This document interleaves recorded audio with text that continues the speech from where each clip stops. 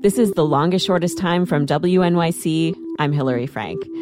A couple episodes ago, I talked to my producer Joanna about her ambivalence over whether or not to become a parent. Her story resonated with a lot of you, and I've been loving all of the emails and comments we've been getting about the many ways that people start families, and how the realization that you want to have a kid can just sneak up on you at the most unexpected times. Today, we have a story about a woman who has always known that she wanted to be a mom, but the way she figured out she was ready to actually go for it came as a complete surprise. My name's Elizabeth. My child's name is Sean, and he's almost 18 months. Elizabeth is a single mom, single by choice. Typically called a single mother by choice. So basically being a parent alone, and you know that you don't necessarily ever have help. You know, it's just going to be you and the kid, and there's not an ex-husband, there's not an ex-partner, an ex-boyfriend who's like going to help out even like an hour a week. It's just you and the child. Becoming a single mother by choice, as you can imagine, is not easy. You've got to figure out where you're going to get your sperm or where to adopt, how to pay for it. Generally, these moms are career women in their late 30s or early 40s. There's actually a group founded in 1981 called Single Mothers by Choice. They call themselves SMCs. It started out with just 6 women in the founder's living room and now has had 30,000 members worldwide. In this episode, I am so excited to bring you Elizabeth's story and her unusual path to becoming a single mother by choice. Stay with us.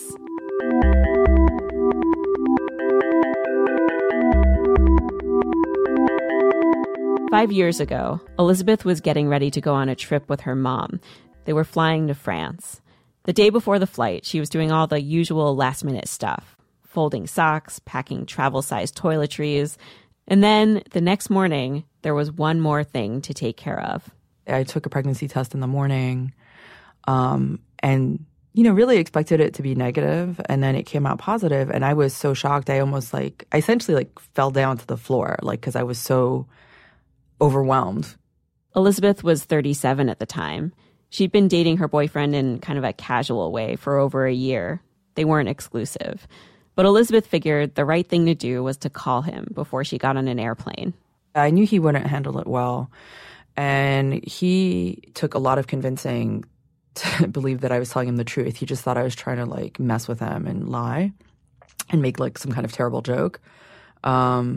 So finally he believed me. And so the first stuff he said was very supportive during that phone call and was like, oh, I'll be there for you, whatever you decide. Sort of all the stuff you want someone to say, right? Mm-hmm. But then over the course of the vacation, he and I kept in touch via instant messaging on Facebook, and he got less and less positive about it and just more and more you really have to have an abortion. This is terrible. This is going to change our lives.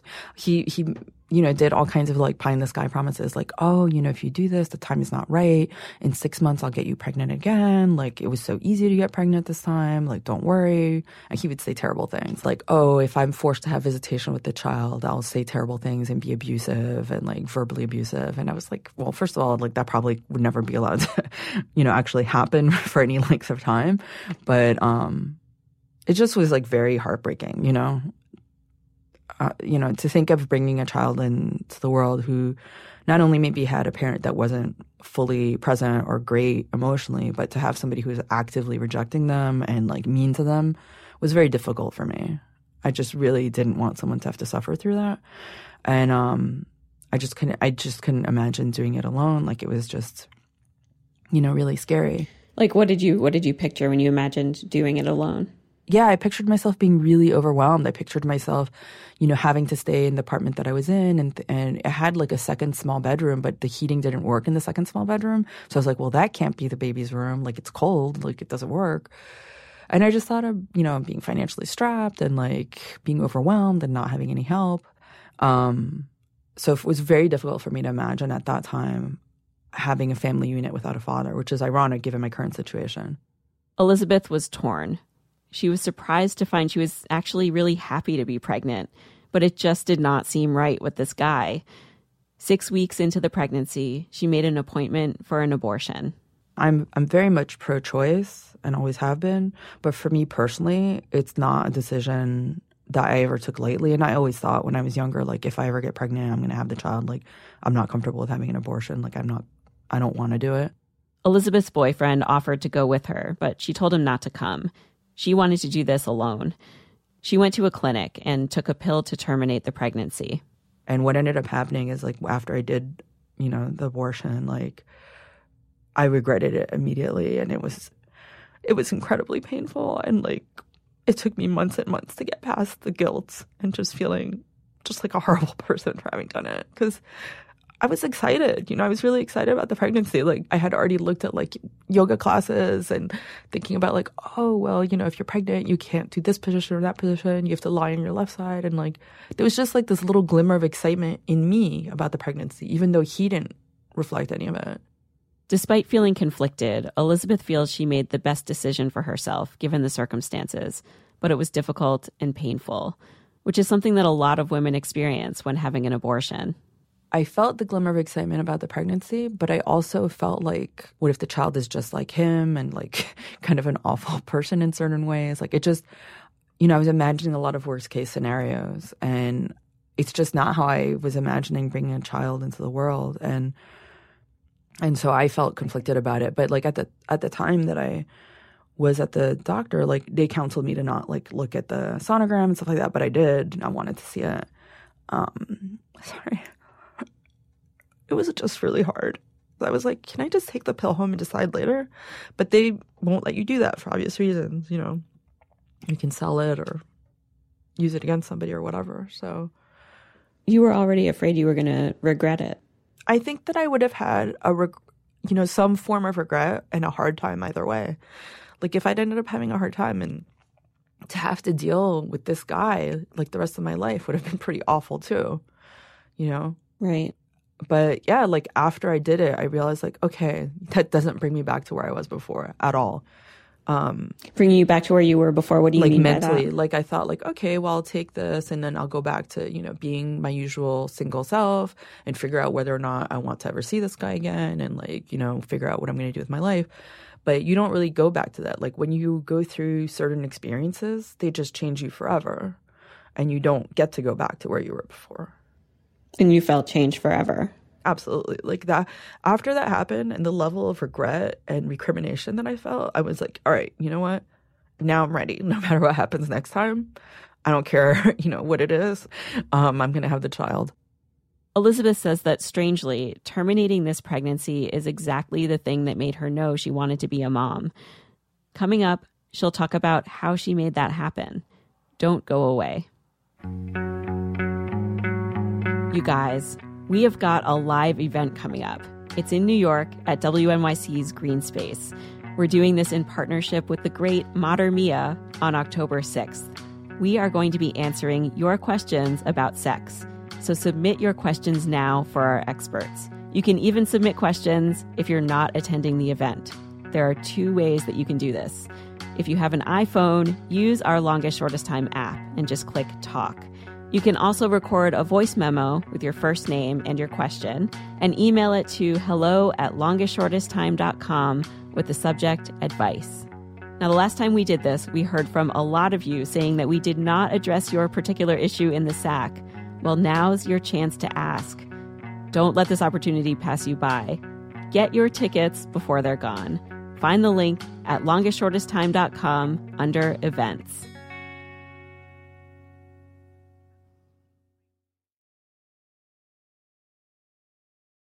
We're back.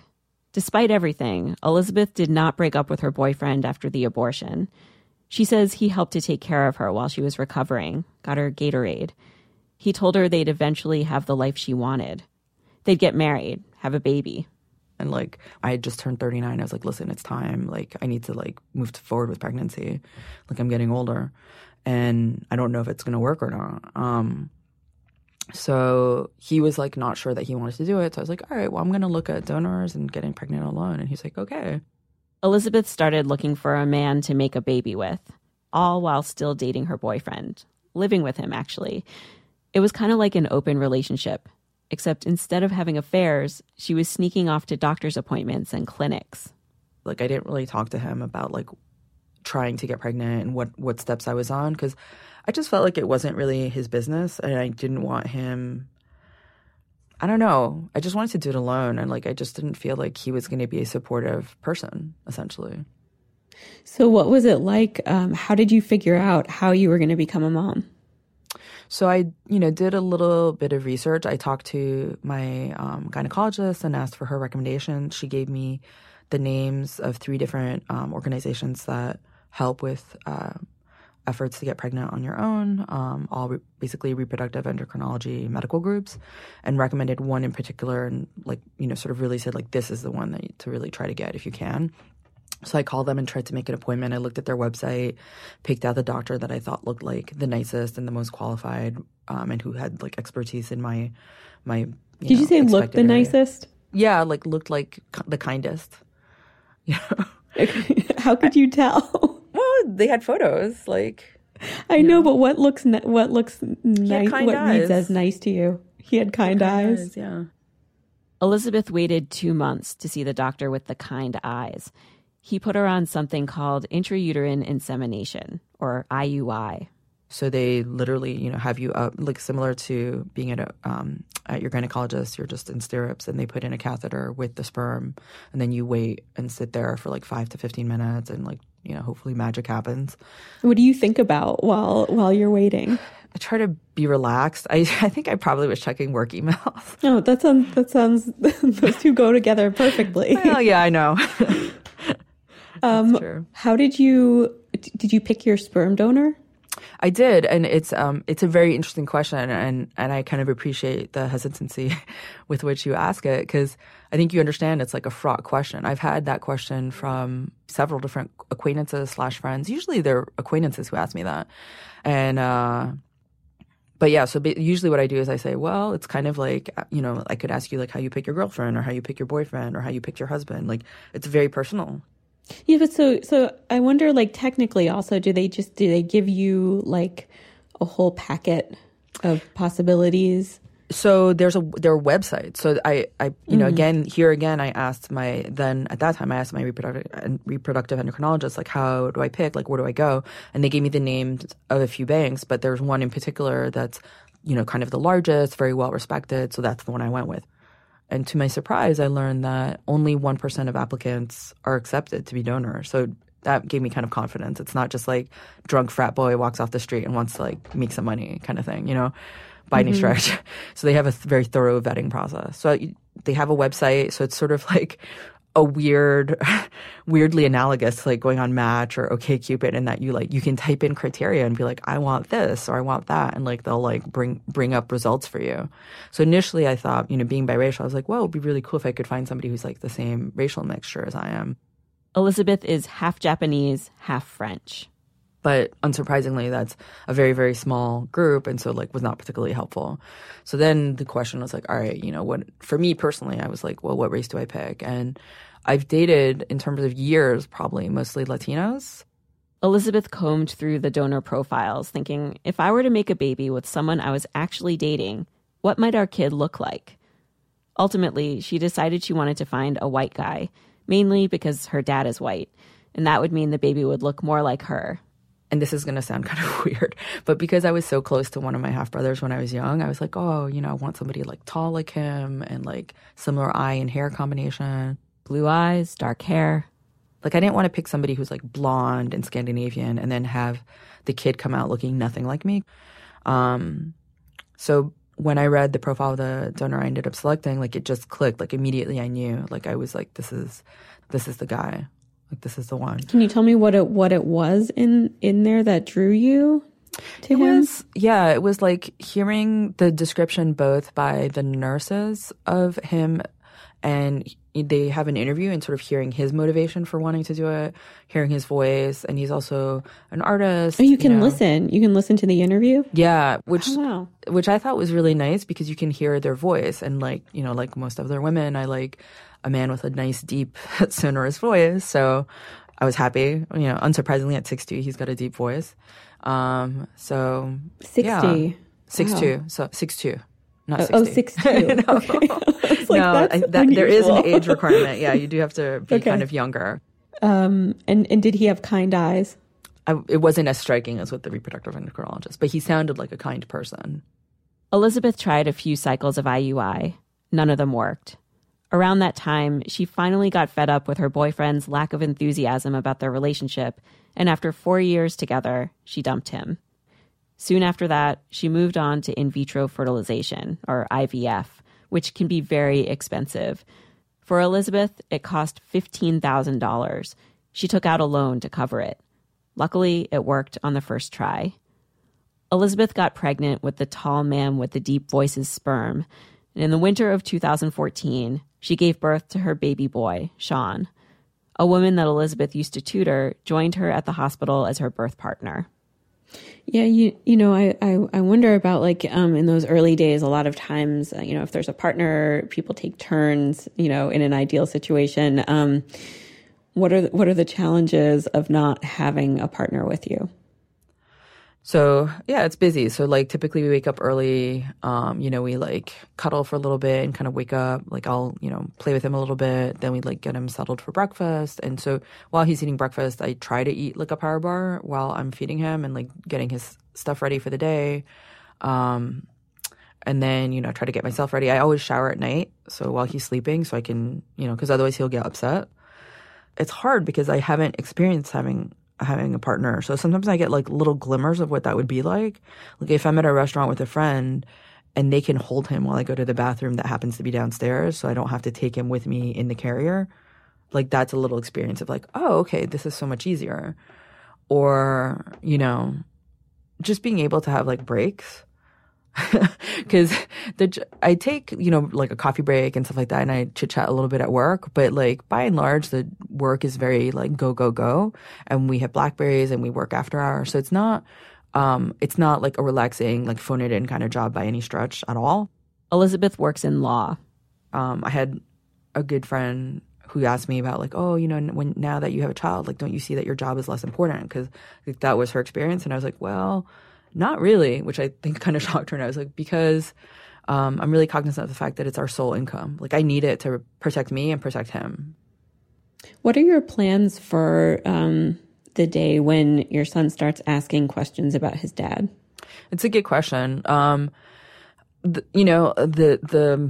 The way that people deal with adoption and this kind of thing now is more to try to weave it in an age appropriate fashion from the beginning. So there are actually children's books now. I haven't actually bought any yet, but I've been thinking that I need to, that deal with this topic. And that's one of the things that struck me when I did meet the founder of the Single Mothers by Choice, is she said the story you can tell them is hey, this nice man did this for us, and that's why we're here. And obviously a little bit more detailed than that, but I opted to pick a donor who had an open policy as opposed to anonymous. So when my son is 18, the donor is willing to meet him. Not me, but willing to meet him. And I'm sure he's going to have moments where he's I wish I had another parent to run to, or I wish I had a father figure, and, where he might get jealous and see other boys or children doing stuff with their dads and feel jealous. But, I can hope that one day I'll meet someone who can, complete our family in that way. But I don't have that now. So I'm just going to let him know, this, the upside of this is how much you are wanted, desperately wanted. So that year and a half between the abortion and when you started looking into finding a donor, were you kind of pining to be a mom that whole time? Yeah, I knew that I wanted that. It was clear to me, and it gave me the courage to do it alone. So again, it's one of those things that was kind of an awful thing to go through, but maybe I wouldn't be where I am now if I had not gone through it. But it gave me a certainty, you know what, I could have done this alone. I can do it alone. Elizabeth's story is only one of many, many stories about figuring out how and when to become a parent. And lots of you have had epiphanies that you don't want to be parents at all. Please keep these stories coming. We want to hear all of the unexpected ways you've figured it out for yourself, or maybe you haven't yet. We want to hear that too. Go to longestshortesttime.com and leave a comment on the post for this episode. That's episode 66. Don't forget also to call in your sex advice questions and buy tickets for the event. And one more thing that I know I ask a lot, but if you haven't done this already, please subscribe to our show in iTunes, even if that's not how you listen to podcasts. And while you're there, rate us and write us a review.